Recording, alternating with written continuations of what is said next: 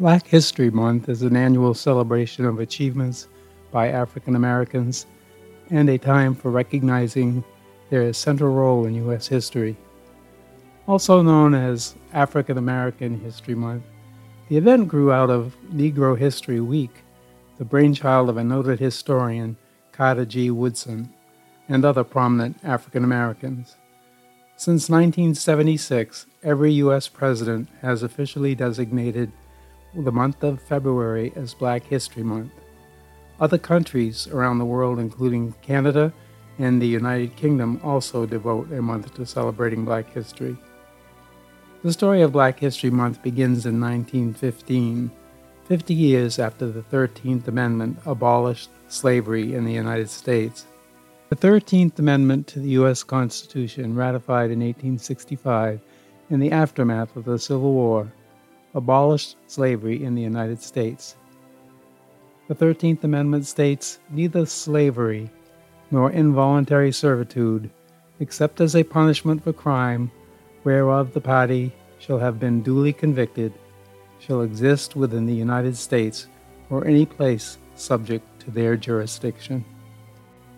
Now, the Reverend Martin Luther King Jr. is often celebrated and honored, as he should be, during Black History Month, often with the airing of his Nobel Prize-winning I Have a Dream speech that took place on August 28, 1963, as part of the March on Washington, where 250,000 people gathered in front of the Lincoln Memorial.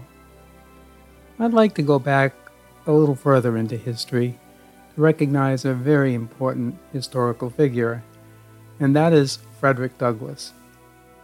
He was a renowned abolitionist, writer, and social reformer who escaped from slavery and became a leader of the anti-slavery movement. He is widely regarded as one of the most influential figures in American history. Here are some of the quotes that reflect his wisdom, his courage, and his eloquence. "Once you learn to read, you will be forever free. It is easier to build strong children than to repair broken men. I prefer to be true to myself, even at the hazard of incurring the ridicule of others, rather than to be false and to incur my own abhorrence. If there is no struggle, there is no progress. Those who profess to favor freedom and yet depreciate agitation are men who want crops without plowing up the ground. They want rain without thunder and lightning. They want the ocean without the awful roar of its many waters. This struggle may be a moral one, or it may be a physical one, or it may be both, moral and physical. But it must be a struggle. Power concedes nothing without a demand. It never did, and it never will. Knowledge makes a man unfit to be a slave. Where justice is denied, where poverty is enforced, where ignorance prevails, and where any one class is made to feel that society is an organized conspiracy to oppress, rob, and degrade them, neither persons nor property will be safe.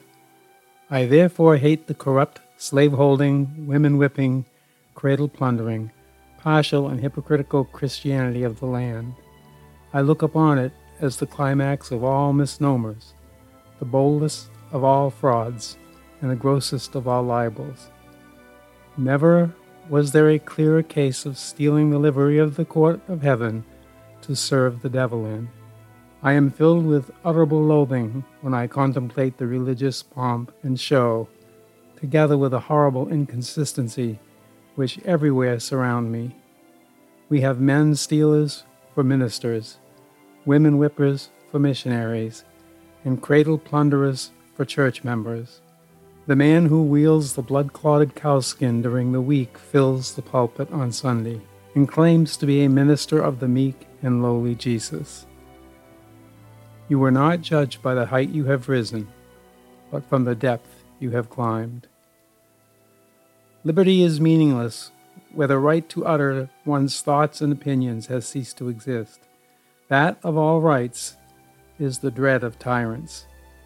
It is the right which they first of all strike down. They know its power. Thrones, dominions, principalities, and powers, founded in injustice and wrong, are sure to tremble. If men are allowed to reason, equally clear is the right to hear. To suppress free speech is a double wrong. It violates the rights of the hearer as well as those of the speaker. Frederick Douglass. He was born February 1817 or 1818 as Frederick Augustus Washington Bailey in Cordova, Maryland. He died February 20th, 1895 in Washington, D.C. He was a Republican, an abolitionist, a suffragist, an author, an editor, and a diplomat. My name is John Lovering. This is Heirloom Radio, a different kind of oldies program. And I thank you for listening in to a different kind of pre-radio show. Your support is greatly appreciated. Thank you.